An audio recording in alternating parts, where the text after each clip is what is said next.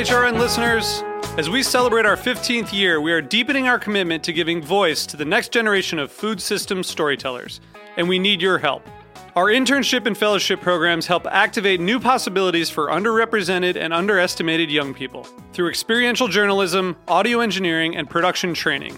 Through these unique programs, HRN helps food equity stewards build essential workforce readiness skills that expand their potential and foster economic mobility. Please consider supporting these critical programs.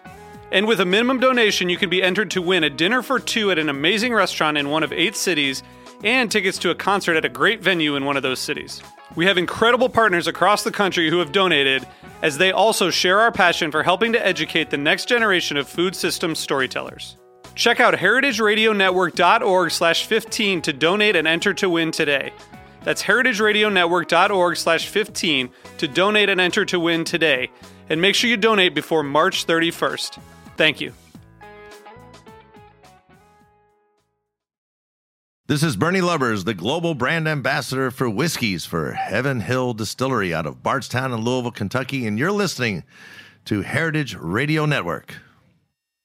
You're listening to Heritage Radio Network. We're a member-supported podcast network broadcasting over 35 weekly shows live from Bushwick, Brooklyn. This year, we're celebrating 10 years of food radio. For the past decade, we've been taking you behind the scenes of farms, restaurants, breweries, school cafeterias, and more. It's been 10 years, and we're just getting started. Find us at heritageradionetwork.org. So you don't shun the devil with your rock and roll load. Knows that country music's gonna save your soul. The devil runs his groove in them rhythm and blues that sound. It's gonna get you sun in the air. Welcome back to the Speakeasy. My name is Souther Teague. Damon Bolte is still in California, so it's just going to be me today in the studio with some guests. But first, I want to touch on a couple of things I need to talk about that I need you to hear and pay attention to. My good buddy Chris Reed, who bartends at Bar Goto, as you've probably heard me mention many times on the show, my favorite bar in New York City, was diagnosed with ALS just this past May. And it is slowly robbing him of his ability to do his job. So we've created a GoFundMe for him. We're trying to raise $250,000 for Chris. We're just over $50,000 right now. So go to GoFundMe and search for Chris Reed and make sure you give to this guy. He's a real sweetheart, and he's been dealt a terrible hand, and he's dealing with it the best that he can. Also, applications are open at barmethods.com. Bar Methods is a 101 series that we do each year where we teach classes about all the basics of bartending, from stirring to shaking to ice manufacture, all the basic things you need to get your program up and running. It's a great session. 3 days for a single price. Gets you tons of seminars, classes, dinners, lunches. Everything's paid for once you get here. So it's August 25th to 28th here in New York City. barmethods.com. Check it out. In the studio today, I've got, a hell of a team. A couple of guys from Ireland who have a tiny bar down the lower down the lower part of Manhattan that we're really hoping makes it. It's called Dead Rabbit. Jack McGarry and Sean Muldoon. Welcome to the studio. How you guys doing? Great. How are you? I'm well. I'm always happy to see you. Second time I've had you in the studio. First time I've seen you in here, but you've mentioned you've been in the studio before for another show. I think we were in twice before. Yeah. Once with Damon. Yeah. Oh, yeah, right. And then also in the studio we got Rebecca Dooley. Rebecca, what's your role with this team? I'm the marketing and PR director, so things like this, and then any kind of pop-ups or events that we do, special launches like the book that we just released. Yeah. Yeah. I got a copy of that. Good. You enjoyed it? Yeah, of course. I'm about halfway through it. I love the layout, a graphic novel style, which mimics your menus at the Dead Rabbit, right? Mm-hmm. Which way did it go? Book first, then menus, or the other way? Menus and then book. Menus were always that style, and then a book came after that, and this is book 2, right? Yeah. Yeah. Well, we just released our latest book as well, so the Irish Whiskey and Irish Pub book. Books. Yeah. So let's talk a little bit about the Dead Rabbit first, and then we'll get further into what's going on upcoming. But Dead Rabbit's been open since 2013, right? Mm-hmm. And within 6 months of it opening, it hit really hard at Tales of the Cocktail, won Best New Bar and Best Cocktail list. Is that right? Mm-hmm.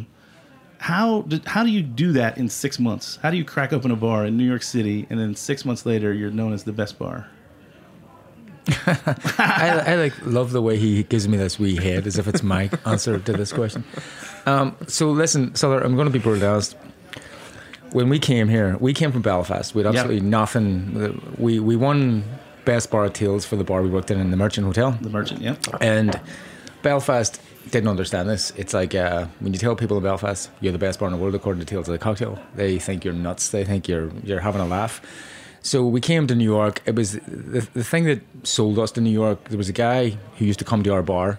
He worked at the New York City Stock Exchange, and he was a millionaire by the time he was 33. And he said, you guys are in the wrong place. You need to be in a big city like London or New York. And he was in New York, and he said, if you come to New York, guarantee you, if you ever do the same thing, you ever win World's Best Bar or anything like that, you'll get so much more opportunity. So we came to New York with that in our mind. We wanted to be the best bar in the world. And I'm just going to be brutally honest, and I'm not being big-headed, I'm not being arrogant about this. That's what we were two guys from Belfast that had absolutely nothing. And we came here with that in our mind. We thought, we're going to go over it, and we want this opportunity that he's talking about. And so we came here with that intention. We've since changed a lot in 6 years. We've been open 6 years. We don't think the same way that we thought when we first came here. It's not all about cocktails to us, but it was when we first came here. And we very much wanted to win those awards. So when I say to people, it's not we came here and it wasn't a surprise to us to win it, because that's what we came here for. And we spent 2.5 years before we opened that bar of planning and thinking and living it every single day. We walked through the streets every day with nothing but each other to live off. There was nobody there giving us support, nobody there giving us help. It was me and him the whole way. And we knew that when we opened that bar, we were, as far as we were concerned, the way we talked, we were going to show the world and show the people that didn't believe us before we opened the bar what we were capable of. It wasn't a surprise to us, and I'm going to be honest, that's what we wanted to do, and that's what we came here to do. Now, we've since changed an awful lot in the way we think, but that's definitely, back in those days, we wanted that, and we wanted it more than anything. And you did everything you could do to achieve it, and in achieving it, you were afforded all those opportunities that you expected, right? Like the sort of thing I'm talking about. We won Best Bar at Tales, Best New Bar in 2013, and what happens is, 6 months after you open, the biggest culinary book publisher in America is coming to your door, asking you want to write a book. That doesn't happen in Ireland. Like, it doesn't happen. It just doesn't. Nobody writes books in Ireland. It's not like nobody in our industry. Maybe a couple of high-ranking chefs would write books, but certainly not bartenders or bartender related. It just doesn't happen. So that's an example of opportunity that the guy was talking about. It was you get the opportunity, and it's here. It's in the city. It's not in Belfast where we're from. Right. So you came to a market that was more amenable to what it is you were already doing in a market that wasn't appreciating it. That's the bottom line. Well, what the only way I could describe it is, I used to go hang about with this guy years ago, and he used to talk in Belfast, and he talked to me about there's Jordanstown's University and there's Queen's University. It's like a university in England, and it's like Cambridge or Oxford. And having a degree in both those places is completely different. It's a degree. To me, who doesn't have a degree is a degree. But to him, having a Queen's University degree is completely different than having a university degree in Jordanstown. And I thought he was full of it. But it's like being the best bar in the world in Belfast and being the best bar in the world in New York is two completely different things. That's the way I can sum this up to you. Being the best bar in the world in Belfast, people think it's a sympathy vote. People think this isn't real. You got to be kidding. It doesn't happen. It's not true. But when you do it in New York, what the guy said was, the investor guy, you're going to meet your match. There's 100 million people, not 100 million people, let's say 100 people that think exactly like you that want to be the best. And that they're all in New York. Everybody goes to New York to be the best. And he said, you'll meet your match. He said, and if you can do it in New York, you're really legitimate. It's not like doing it in Belfast and people feeling sorry for you. If you're able to do the same thing in New York, where you're meeting your match every single day of the week, and there's people that go to that city just to do that thing, he said, then people will believe it. And, right. and it's true. Right, and it afforded you tons of opportunity. The first book was The Grocery and Grog, right? Yeah. And that's the book that they came seeking you out. Yeah, and it's one of those things that book to me was like, you get people that have opinions on these things. Back then, back in Belfast, I was inspired by another guy, and a guy from Canada. He got me into cocktails, and there was me and him in Belfast that were really leading a cocktail charge when nobody else was doing it. And I thought, tell that story of how I get into cocktails. Jack met me through the Merchant Hotel, but Jack was he was a wizard of cocktails. He was an incredible, best bartender I've ever seen in my life. People back in Belfast thought he was like the George Best. I don't know if you know who George Best is, but George Best is like the Irish equivalent of Pelly. And Jack was like the George Best of cocktails. And when you watch Jack bartend, he was riveting to watch. You could have been fighting with your wife or fighting with your husband, and Jack would have distracted you, because to watch him bartend was something truly special. So there was that, and I thought the first book should be about how I get into cocktails and what was happening in Belfast back in those dark days, and meeting Jack, and then Jack's cocktails. And I thought that would be a good story. And it seems to be that a lot of people look up to that book, because we came from nothing, and it's that story of the boy growing up in a wee neighbourhood area in North Belfast. It does well. That's what we were trying to tell the world, you know. Yeah. Hometown heroes. Hometown heroes. So now do you get that respect back in Belfast that you didn't get before, you think? When you go back home, are you lauded, or are you... Yeah, it's like do they want you to come home now? No, and they're constantly saying, like, and no disrespect, but they're constantly saying, why don't you open a Dead Rabbit in Belfast? And it's just because Belfast doesn't understand it. Not what we're about. But we've changed a lot. It's not just about cocktails now. It's about creating an experience. And before it was all about cocktails. So we've definitely changed. We've matured. What's the experience like now at the Dead Rabbit? I mean, for us, I think when we first opened the show, I was saying it was purely cocktail driven. Like, the whole beverage program was historically driven. Everything was historic. Nowadays, it's about our whole raison d'etre is about bringing the Irish pub, particularly with Dead Rabbit, into the 21st century. So everything revolving around that. You have parts of that, like the Irish coffee, the Irish whiskey selection. You have our menus. You have us taking every single detail right down to what's in the bathrooms, how the floor, like every single detail.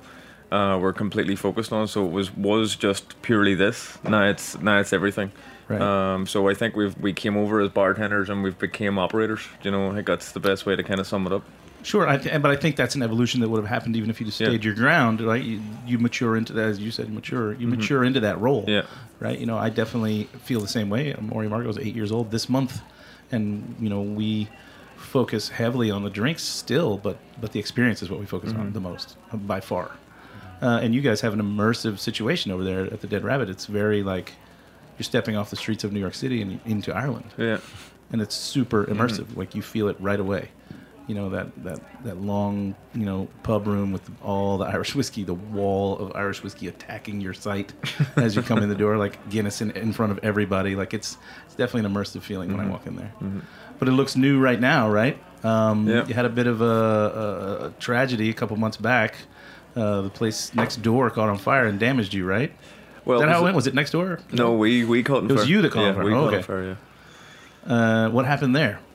Well, we still don't fully know the ins and outs of it, but the story that we're going with is it was basically it originated in the ductwork, and it came out through the ductwork, went into the kitchen, went back up, and then came out of the ductwork and basically killed the entire back of the building, so all our electrics and that type of stuff. So it wasn't aesthetic as much. It wasn't in the front of the house. It was more back of house, but it still cost us a good couple of $100,000. We were closed for 18 days.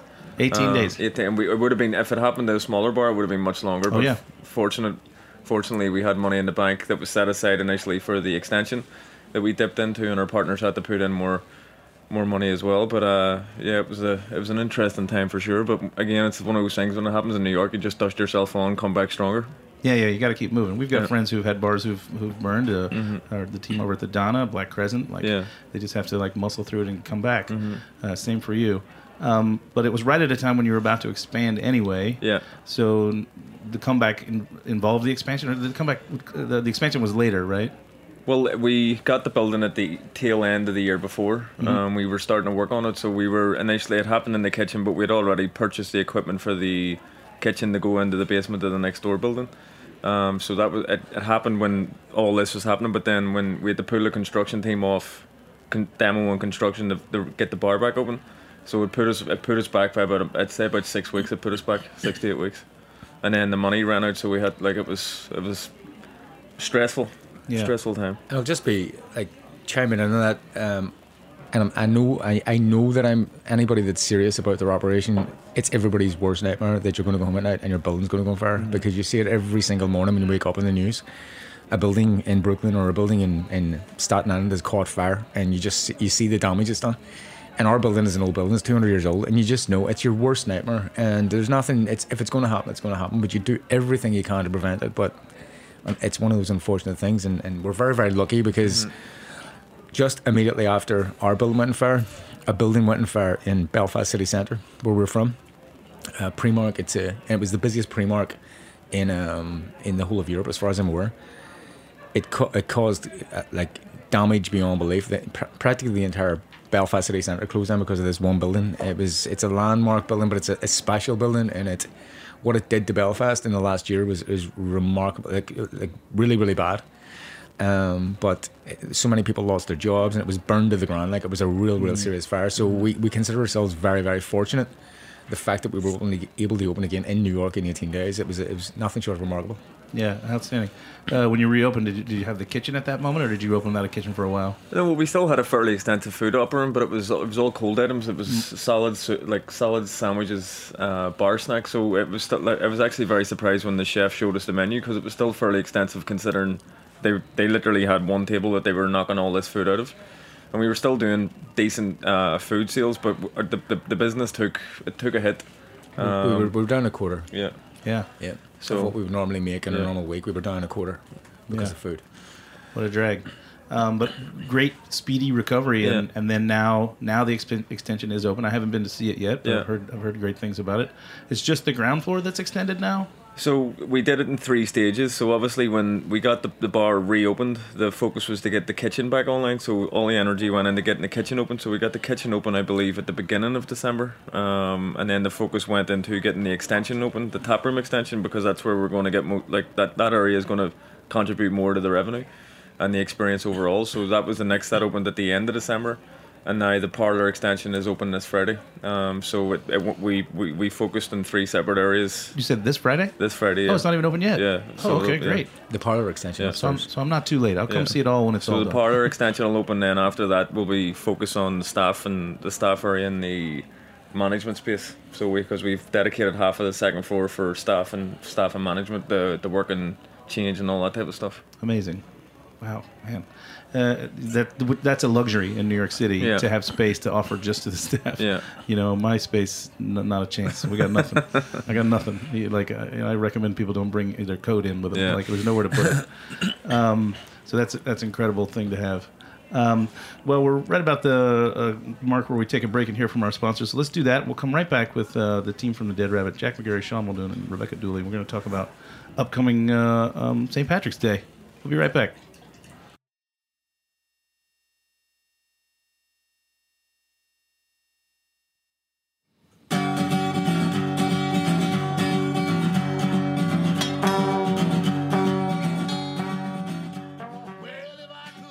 This is Bernie Lubbers on the Speakeasy on Heritage Radio, and sipping on some bourbon. And some of the bourbons I like to sip on is old, authentic brands, and that's what we are at Heaven Hill Distillery. And one of those brands is Old Fitzgerald.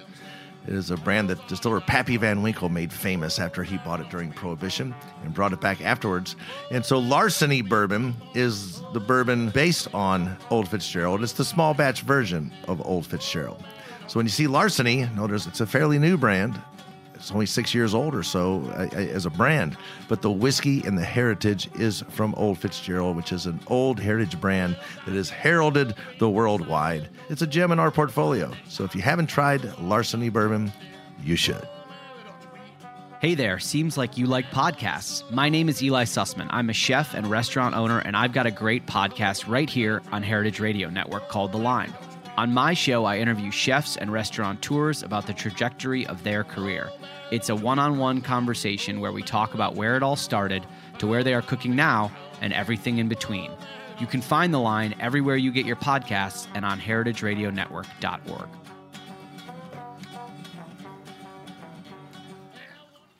And we are back on the Speakeasy. Today we've got the team from the Dead Rabbit with us, Sean Muldoon, Jack McGarry, and Rebecca Dooley. We've been talking about the Dead Rabbit and its rise to fame and popularity here in New York City and its in the world. We didn't talk at all about Blacktail. You want to touch on that a little bit? Then we're going to talk about St. Patrick's Day. If you have a question, we'll answer it. I mean, Blacktail opened... how old is Blacktail at this point? 2 years old. 2 years old, more of a Cuban theme. What Yeah. made you go with that theme? Like, what two guys from Belfast, the first thing I think of is daiquiris. I mean, so Sean has a big fascination with Ernest Hemingway, so there was that part in terms of his story in Cuba. But the big thing is definitely in Ireland. There's an affinity between Irish people, Catholic Irish people, and Cuba because of the relationship, the way they're perceived, the relationship with imperial kind of forces and powers and that type of stuff. Mm-hmm. But that's obviously quite a dense story. But there's that thing with Cuba, Sean's Ernest Hemingway thing, and we started doing trips. And when it came to the time of like entertaining another bar, we didn't want to do another Irish pub because that would have been the easy thing to do. And Why do the easy yeah, thing? so we wanted to do something slightly different, and Sean had this idea of doing the American story in Cuba before the revolution. So just before Prohibition, right in the start of the revolution, because there was an amazing Irish story there, our American story in terms of the entrepreneurs going there, the hoteliers, the bars, the luxury bars. So that was really the story of Blacktail. But Sean will go into greater detail in terms of the Ernest Hemingway side of things. No, it's just one of both of our bars, the Blacktail and the Dead Rabbit. They are like Dead Rabbit is an Irish American story. It's a story that happened in New York. The Dead Rabbits existed in New York, and Blacktail were small airplanes that you could have got to. You could have what do you call it? Hopscotch? Is that the name of the game? You could have hopscotched across America with these, like, that's what they call it, the Highball Express, like the Orient Express, where you get a plane to connect an airport, and you basically hopscotch right across America to get to Cuba during Prohibition. The planes operated from, I believe, 1920 to 24, but from 20 to 22 they were called the Whitetail Fleet, because all the tail fins of the planes were painted white, and then some marketing guru came in and seen them from the ground and said, we need to paint the tail fins black so that people can identify them.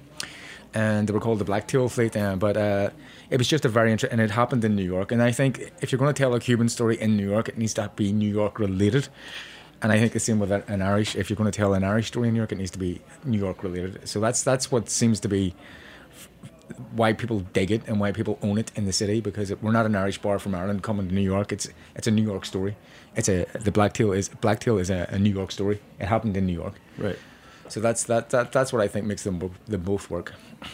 And it's such an opulent place. Like, it's so, I don't know, overbuilt isn't the right word, but like it's really built up. Like when you come in, it's kind of like, again, stepping off the streets of New York City and into this like grandiose Cuban experience. Yeah, it's very immersive. Yeah. What happens? Like, I mean, you've got out each side of the windows. If you were to open the blinds, you've got the Freedom Tower, the World Trade Center, the Freedom Tower. You've got it right on one side, and you've got the Statue of Liberty on the other side. And people would come in and say, "Here, the views are amazing in here," but there is no views because we close the blinds. You're not supposed to be in New York. You're supposed to be in Cuba, right? During pre-revolution.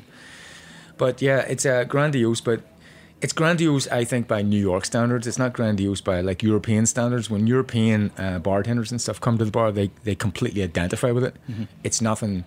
To them, this is the sort of bar that they know and they appreciate, but it's very different and grandiose for in New York, because I think in New York we like our bars to be small.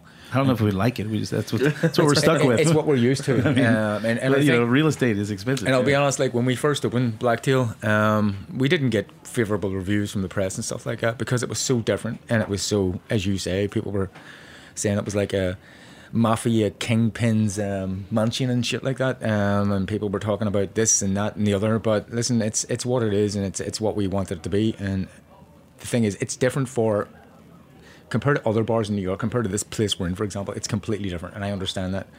But when people from Europe and people from London and stuff come to the bar, they do identify with it a lot easier. Well, yeah, every time I travel in Europe, you go to all the hotel bars, and they're like incredibly opulent. Yeah. High ceilings, chandeliers everywhere, lots of woodwork, marble. And I think that's, you're right. For us in New York, it's a little unusual. You go to smaller markets that have more real estate for less money, and you get things like that. But, well, the thing about us, though, we're aware of that, and we're aware, like, when people say we know what makes it different from a New York standpoint, and we appreciate that, because it's the way things are over here. But it is what it is, and it's the bar that we want it to be, you know? Yeah. Well, I think it's beautiful. I've been there a couple of times. I was there actually the very first night, friends and family. I saw you there. And it's now, what'd you say, 3 years old? Coming up to It'll 3. It'll be coming up on now, 3. yeah. You gonna have a big party? No, we'll have a party when it's 5 years old. Yeah. We used to have parties every year, but I think we've decided we're only going to have them on major celebrations. So the 1st, the 5th, the 10th, that type of thing, you know. Yeah, I like it. That Yeah. You know, I don't do anything ever. Well, we're 8 years old this month. I'll say it forever, but we're not gonna do anything. Yeah. the big thing with Blacktail is that our menus, we're moving away. We wanted to tell the story of Cuba from 1922 to 1959. So basically, when Americans started going to Cuba during Prohibition, right up until the Revolution, we wanted to tell that story and make people aware of that story through menus and this, that, and the other. So we're moving away from history, and we're going a much more cultural route. We're going to be starting to celebrate everything, even today, that Cuba is known for and celebrated is its music and dance. So we're opening an outside space in May, beginning of May, which is pretty cutting edge. For an outside space, it's pretty cutting edge. It's done right, and it's another 180 seats. Whoa. It's going to be open 8 months of the year, and music is going to be a big feature. And this time, you will be seeing this. The Statue of Liberty is right there, and the cruise ships are just going past in the Hudson River. But it's Because you're on Pier A, for people listening. It's on Pier A, which literally sticks out into the water. So the bar sticks out into the water. So I know the outdoor space that you're talking about, where you're going to have it. It's that's right, kind of right on the water. right to the side of the door of right to the left of the door when you walk in Blacktail. Yeah. Which is, it's going to be gorgeous, I'm Yeah. sure. Yeah. Opening in May. Outstanding. So the whole thing is going to become much more music and dance focused, and so it'll be music, dance, cocktails, and food. That's what we're trying to do over there. Yeah, it's beautiful. And again, it's a real sense of escapism that you guys build in your bars, you know, stepping, you know, into your places, again, out of downtown Manhattan, and you're in Ireland suddenly, and that hospitality comes through, and that the vibe comes through again in everything that you see in front of people and everything that you see on the back bar. It makes a lot of sense. America is about to celebrate St. Patrick's Day. The world is, I guess, but America's going to fuck it up. And you guys are here to set the record straight. What is St. Patrick's Day supposed to be? Because you know, I think our picture of it is let's get Chicago to paint the river green. Let's drink a bunch of green beers and get, you know, really wasted early in the day. It's like SantaCon, but with leprechauns. I mean, you guys have made it much more of a celebration. We don't have like parades. You guys definitely started the big massive parades. But St. Patrick's Day, if I were trying to explain it, it's for an American side of things. It's definitely closer. The way that we celebrate it would be the way you guys celebrate Thanksgiving. But it's much more community. Like you'll close off streets. It'll like the whole street will party together. But it's not as emphatic in terms of its alcohol consumption. That's definitely the American side of things, and I'd say the patawackery in terms of the greenness and the green nut. We don't do that back home, obviously, because we are Irish. We don't need to celebrate it that way. So for us in Dead Rabbit, it's all about celebrating the authentic St. Patrick's Day. It's the banter, it's the crack, it's the music, the product, obviously, in the Irish whiskey, the Irish coffee, the Irish whiskey cocktails, Guinness. But it's doing it all without the Santa Coney, like that type of thing. We try to get rid of all that, so because that's not what it's about for us. To me, when I was growing up, St. Patrick's Day was like you went to the shop and you bought a little badge, and it was like it had the colours of the Irish flag with a little harp on it, and you stuck it on your coat. You went to mass, and as you get older, you didn't go to the mass, and you just had pints with your dad in the local bar. That was St. Patrick's Day. You probably watched sport on the TV or something, but it was not like you went out and paraded or went to a march or anything like that. Well, I think in slight defense of the American approach, it's a way to sort of recognize Irish heritage that maybe the people that are putting on these parades maybe are from or that they associate with Ireland in some close way. But then it just got out of control. Yeah. It spiraled out of control where it's just everybody gets on the bandwagon and tries to make it into this great day of drinking. Yeah, that's what we do with everything. Everything in America eventually heads back to drinking. Yeah, but listen, there's a big parade in Dublin. It's not beyond like it wouldn't be the size of the one in New York, but they definitely are like what. But that doesn't really happen anywhere else in Ireland apart from Dublin. Yeah, and I would assume that the parade in Dublin is a little bit more reverent, whereas the parade here is just a big party of people dragging through the streets. I mean, I remember the first time I came over here and Sean took me to the parade. And I was like, never going to be back at this again, because it's just the way people were getting on that day was bonkers. Like, Yeah, I've never been to with drinking. It was just hardcore. I've lived in New York for 18 Yeah. years. I've never been to any parade of any kind because I lived in New Orleans for 3 years, and Mardi Gras is enough. Yeah.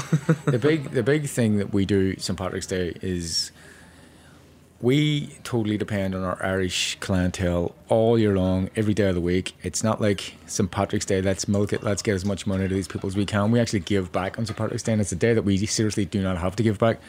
We do like half-price Irish coffees and things like that, and we don't have to do it. It's just because we want to do it. Our Irish audience, our Irish followers, our Irish fan base are really, really important to us every single day of every single year, and it's St. Patrick's Day is no different. We want them to come.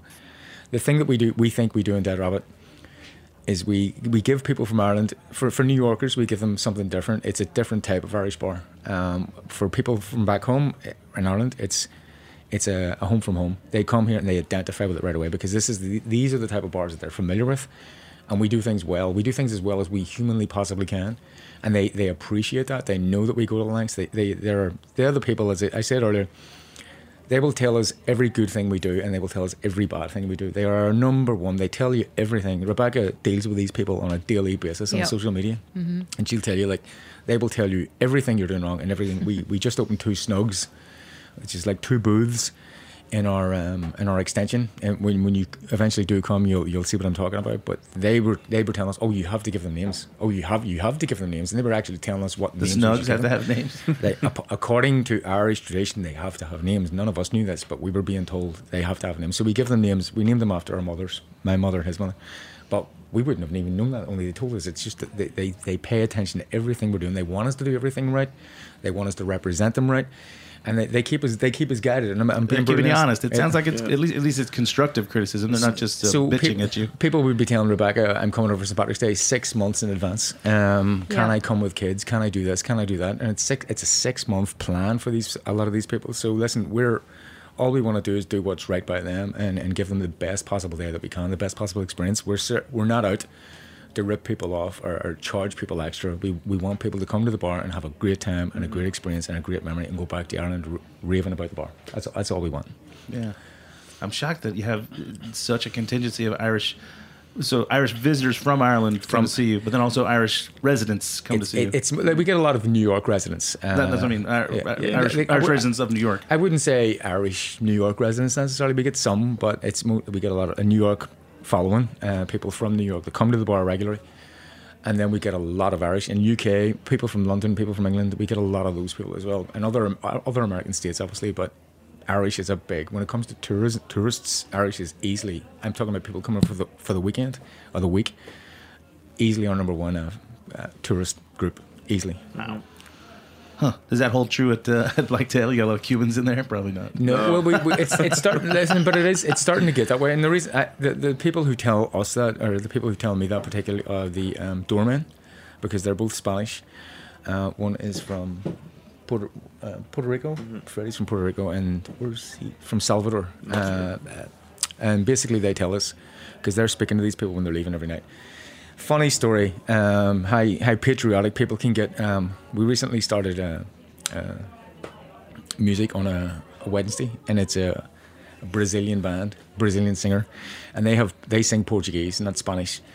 And the doorman would tell you when the Spanish people are leaving, people from Cuba, people from Puerto Rico, when they're leaving, they would complain about the Portuguese person singing, because it's not Spanish. And you're just thinking, like, this is how much these people own the place. It's like they're telling the doorman, because they're all Spanish, that they have a problem with it should be Spanish, not Portuguese. You know, it's just that type of ownership. Yeah, well, that's good that your guest feels entitled enough to give you some feedback. You know, I've always said. When I'm opening my bars, I plan my work, I work my plan, I remain flexible, because once I get the doors open, the people are going to come in and tell me what it is, right? They're going to drive the business. I just want a good experience, and if it's Portuguese, it's Portuguese. If it's Spanish, it's Spanish. It's just I just want a good experience, you know. Right. Yeah, it's like you got close, but you missed their mark just by that little bit.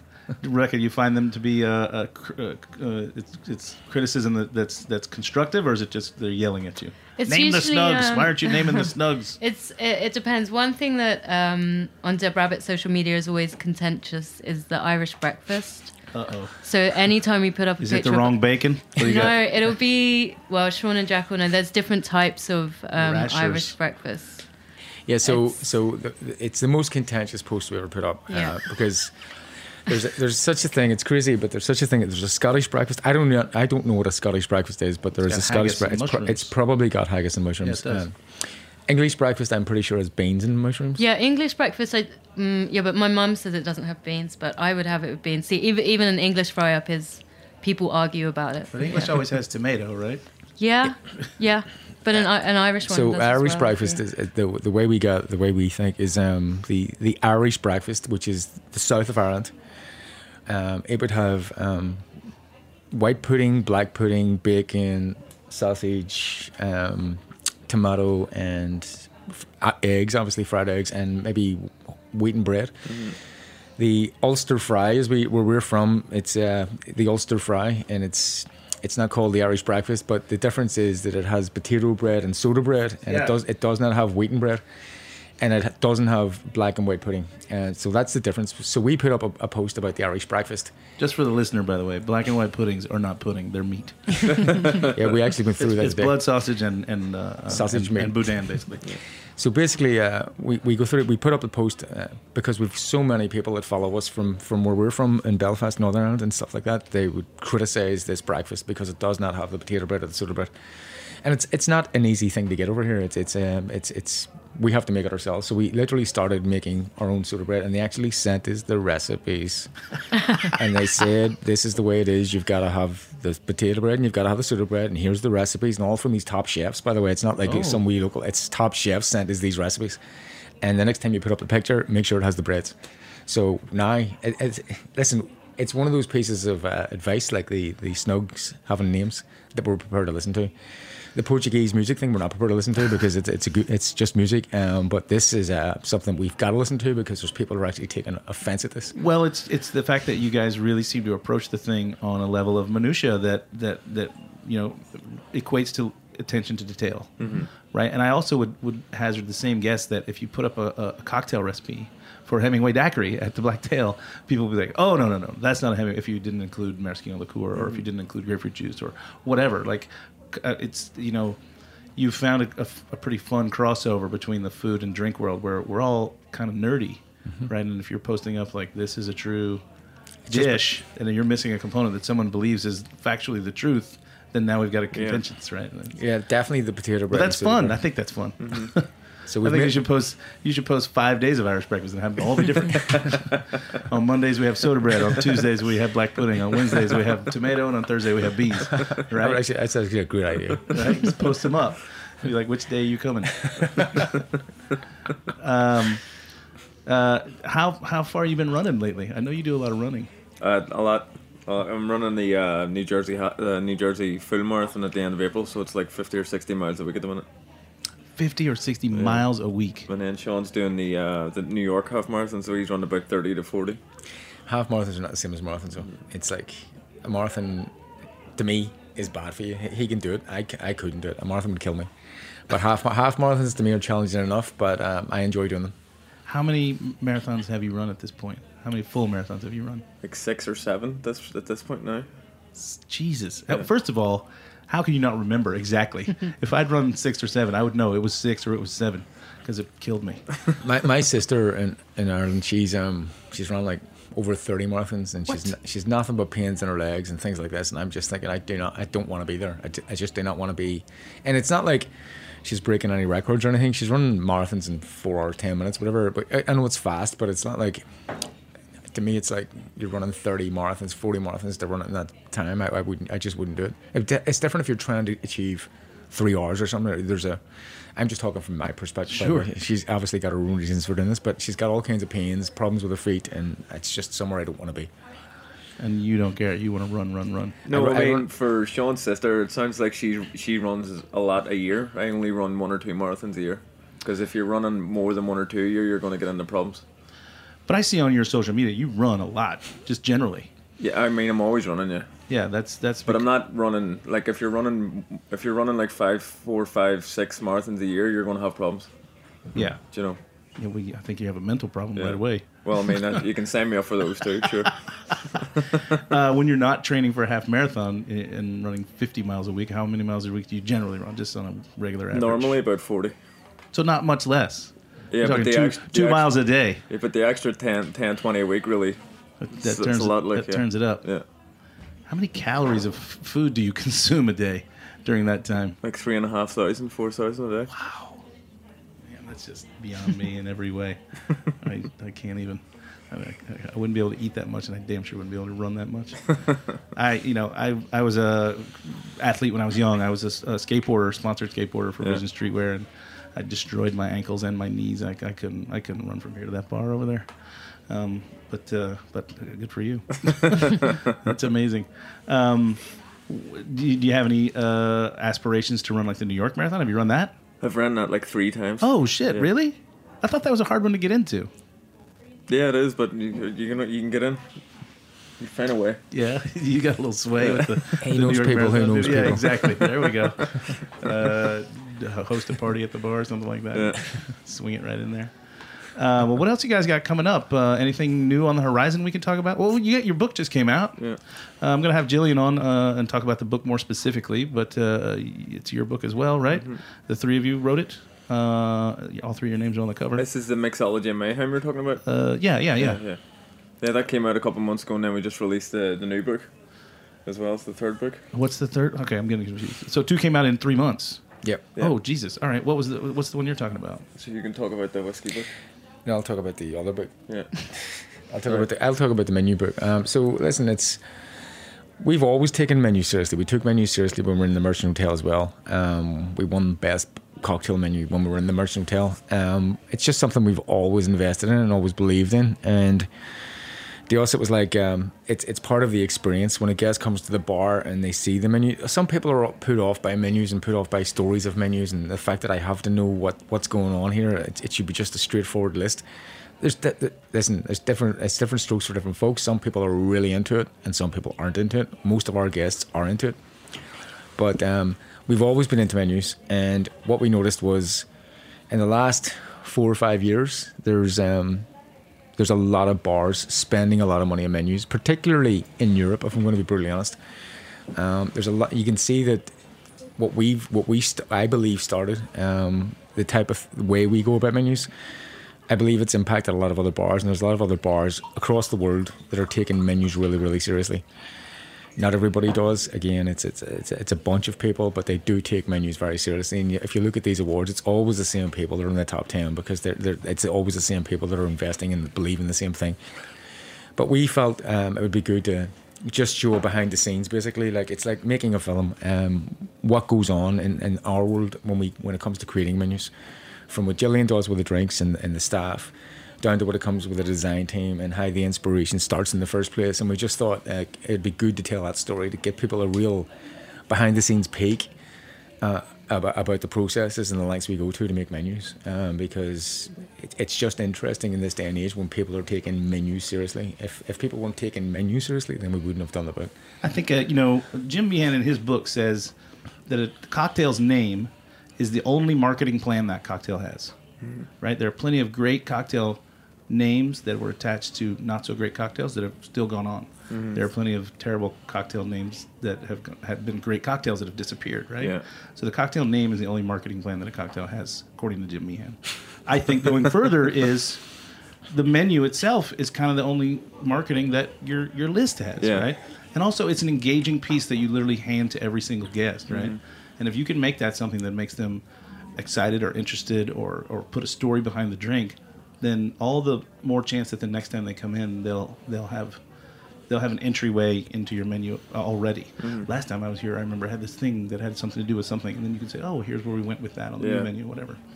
Speaking of menus and drinks, in St. Patrick's Day and the Irish coffee, there's a couple of bottles of Bushmills sitting here on the bar. Let's talk about Irish coffee. What are you guys doing over there? You can talk about the Irish coffee. You can talk about the Irish coffee. No, you love it. I'm tired of talking. You can talk. Two shy Irish guys. Okay, I'll bar in the world. So listen, Irish coffee with us. It started. We've always been serious about the Irish coffee. It started, my love affair with Irish coffee started 20 years ago in London. Dale DeGroff was doing a presentation and at the London Bar Show. And he could have chosen any drink in the world, and he could have chosen any topic in the world. And this was at a time when, like, Dale DeGroff, for us in the UK, in Ireland, he was a real celebrity. Like, even being Dale DeGroff's company, for me back then, was like, it was like, this guy was like a superstar. He still is. I know. But like now, when you're here in New York, it's much more like on a friendly basis. But back then, you didn't know who he was. You'd heard about this guy, and it was just like, you were in awe. And the thing that he did, and he didn't have to do again, was make an Irish coffee. And he asked the question to 100 bartenders in the UK, how many of you have had an Irish coffee before? And they all put their hand up. And then he says, I'm going to ask a second question. How many of you had an Irish coffee you actually liked? Which was an amazing question. I just can't get past that question. To this day, it was mind-blowing for him to be asking that question like 20 years ago in London. And nobody put their hand up. And he says, exactly. And he says, and I'm going to tell you why. And he told the whole reasons why Irish coffees have been a disaster in the past. And he was talking about Irish coffees in America at that time, but it was the same for Irish coffees in Ireland. We just did a tour of 160 pubs in Ireland, proper, authentic, traditional Irish pubs. You guys were in some kind of crazy little van, right? Yeah. but we asked Rebecca, out of curiosity for Irish coffees, and we knew that most of them weren't going to make them because it takes too long in their mind. But we asked out of curiosity. And out of the ones that did make them, I would say out of every bar that we went to, 10% of bars were able to make them, and 90% didn't make them. And I would say that out of the 10% of bars, so we're talking 16 bars, 4 of them were probably good, 5 of them maximum. And ones that you could have drank, like the whole drink, is what I'm talking about. But it's just a drink that hasn't been taken seriously in Ireland. But it was Dale DeGroff that inspired, like told us how to make, first taught me that an Irish coffee is actually a beautiful drink if it's made right. It has to be treated like a cocktail. It has to be, it's all balanced, it's all proportion, it's this versus this versus this, and it's always in a 6-ounce glass. That's what he said back then. We've since talked to him, and he says, actually I would say an 8-ounce glass, because most people have an 8-ounce glass in their house, and they don't have a 6-ounce, like a wine glass. He says, so you've got to think for the person in the house. But at the time, he definitely said that it was a 6-ounce glass. It was a smaller pour, and he proportioned it all. He talked about the cream, he talked about the coffee, he talked about the whiskey being used in the drink, and it was really, really important. So we had a serious Irish coffee in the Merchant where we worked, and it was a good Irish coffee. People talked about it. But then when we came to New York, we didn't come here with any intentions of having this amazing Irish coffee or anything. We were put in a position where 8 people came into the bar one day when we'd just opened and asked the bartender working downstairs for 8 Irish coffees. And we weren't ready for it. And it's the same as any bar in Ireland. They're not ready for 8 Irish coffees. Right. It's like a real, it throws a spanner in the works when you're not ready for it. She was knee deep already with all these cocktail orders coming in, and she was the only bartender on working downstairs during the day. And she had to get me to shake the cream. It was just a disaster. And I remember thinking at the time, we're here trying to be this amazing cocktail bar, and yet we're not ready to serve 8 Irish coffees for people that are coming in an Irish bar asking for 8 Irish coffees. And it was that incident that made me and Jack sit together.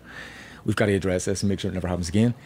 So we thought we've got to have Irish coffee ready for volume in a situation where we're asked for 10, 20 Irish coffees. We've got to be ready to make them, because we can't ever allow that to happen again. So it was the Irish coffee thing at the Dead Rabbit was created out of necessity. Now we've developed it, and Jack could probably talk to you about all what we've went through to make the coffee what it is today. But it started out of necessity. And it's the same as what I was talking about earlier. Irish whiskey knowledge in general. When we first opened the bar, we had a big Irish whiskey collection. We didn't know the first thing about Irish whiskey. And I'm going to be brutally honest, most people in Ireland, I would say with the exception of one bar, and I could name the bar right now, Garrivan's in Galway, with the exception of that one bar, I would say if you go into any bar in Ireland right now and you ask about Irish whiskey, not just to give me an Irish whiskey, like tell me the difference between that and that, nobody would know. And it was the same with us. As soon as we opened the bar, we'd just opened ahead of St. Patrick's Day. It was this time, like 6 years ago, journalists were coming in, Jack was behind the bar and were asking me on the other side of the bar, right? Tell me about Irish whiskey. I don't know anything about Irish whiskey. Tell me how it should be drunk. Tell me the difference. And I hadn't got a clue. And I said to Jack, right, we can never be caught out like this again. Right. So it was that situation. You're an authority. You need to have the authoritative we weren't answers. authorities, and we just wanted to have a big collection. Well, us, it was all about cocktails. It was not about. Sure. We just wanted to have Irish whiskey in the back bar. But you can't come to New York and have a whole lot of Irish whiskey and not know anything about it. Right. It's like you not knowing about the stuff that you do in Amoria Marco is you've got to know your product, you know. So it was born out of necessity. We had to go and learn it because people were expecting of us. And in New York, you could get away with that in Ireland, you could get away with that in Belfast, but you're not going to get away with it in New York. You're going to look stupid if you don't know what you're selling. How many Irish whiskeys you guys sell on an average week or So day? we're selling 1,200 a week at the minute. Coffees, Irish coffees. Irish coffees What and did I say? Coffee, sorry. Yeah, so the Irish, so it's 1,200, and then the aim is obviously with the extension is to get that up to 1,500 a week. So that's over. You're talking anywhere between this year. We're looking 65 to 75,000 Irish coffees. Wow. And obviously the base is Bushmills original. So obviously we're from Antrim. So it's patriotic to have the Bushmills blend in there. What's the build? What's the coffee you're using? What's the sweetener? So the sweetener is Demerara. The base spirit's obviously Bushmills original. The coffee is Sumatra. So it's Indonesia. It's Indonesian coffee. And then the cream is the cream. For the cream to work, it has to be over 36% fat content for it to float with just being lightly whipped. So we whip that it's just whipped in a protein shaker. Yep. The ratio between the sugar and the coffee is about 5 to 1. And that's sitting in a water bath. So it literally, in building this, you can build 15 of these in the space that would take you to pour 1 pint of Guinness. Wow. You know, so that's how 'Cause quick. you've streamlined it We've in such a way. streamlined it so much. That's outstanding. I mean, that's again digging into the minutia of something and making it a total. And then we've even experience. got it to the point the same one person is making the coffee and sugar, because there was slight differences between, because we had it at the bar backs, we're making the blend in the morning, the blend of the sugar and the coffee, but each one of them is doing it slightly different. So we've delegated to one person who's our prep guy, and he does it. He's in 5 or 6 days a week. So the day that he's not in, he just does a double batch. Mm-hmm. So that's how seriously we're taking it. It's amazing. Yeah, and I think when you're dealing with a coffee cocktail, you got to bear in mind, because I used to do a coffee program at Amore for 2 years called Double Buzz. What we found out pretty quickly was, because we did an entire service that every cocktail was coffee based. Yeah. And we found out pretty quickly, like, you can have 1 or 2 or even 3 too many drinks and still be okay. 1 too many coffees is too many coffees. Yeah. So the balance of coffee to cocktail has to be correct in such a way that you're not going to give people the jitters. Guys, it's been great having you in the studio today. Thanks for bringing some Bushmills for us to drink and talking to us about everything that goes on at the Dead Rabbit and at Black Tail, and as well as the books. I didn't even realize the second one came out. I'll get on ordering that one. I have the Cocktails and Mayhem book at my house. And thanks, Rebecca, for chiming in with some of the constructive criticisms that you get from your audience. Where can people reach you if they need to get in touch with the Dead Rabbit? Rebecca at deadrabbitnyc.com. Man, you were just thrown right under the double-decker bus. deadrabbitnyc.com, Jack at deadrabbitnyc.com. Yeah, Jack at Dead Rabbit NYC doesn't work. Yeah, and you have social media that's just Dead Rabbit, right? At Dead Rabbit NYC for everything, yeah. NYC's Instagram, on the end. Facebook, Twitter, yeah. Dead Rabbit NYC. Cool. So check out the team at the Dead Rabbit Black Tail. Thanks for tuning into the Speakeasy today. And guys, once again, thanks for being in the studio with me. It's great just chatting with you on like a friendly level. Good to see you. Thanks, everybody. Thank you. The devil with your rock and roll load knows that country music's gonna save your soul. Want more of the Speakeasy? Follow us and ask questions on Instagram at Speakeasy Podcast or on Twitter at Speakeasy Radio. You can find Damon at Damon Bolte, and you can find me at Creative Drunk on all platforms. Take a moment to write us a review on Apple Podcasts or your favorite platform and give us a star rating, 5 if possible. If you're visiting New York City or a resident, stop by the studio and hang out with us during an episode. Reach out beforehand to make sure we'll be here. We'd love to see you. And please support our show by visiting heritageradionetwork.org and clicking on the beating heart to donate. Thanks for listening to Heritage Radio Network, food radio supported by you.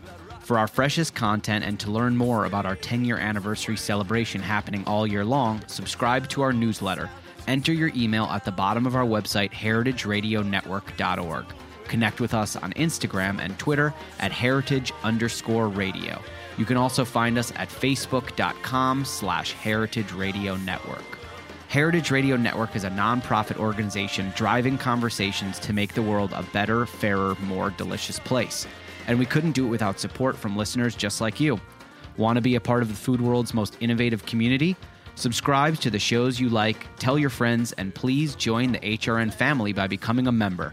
Just click on the beating heart at the top right of our homepage. Thanks for listening.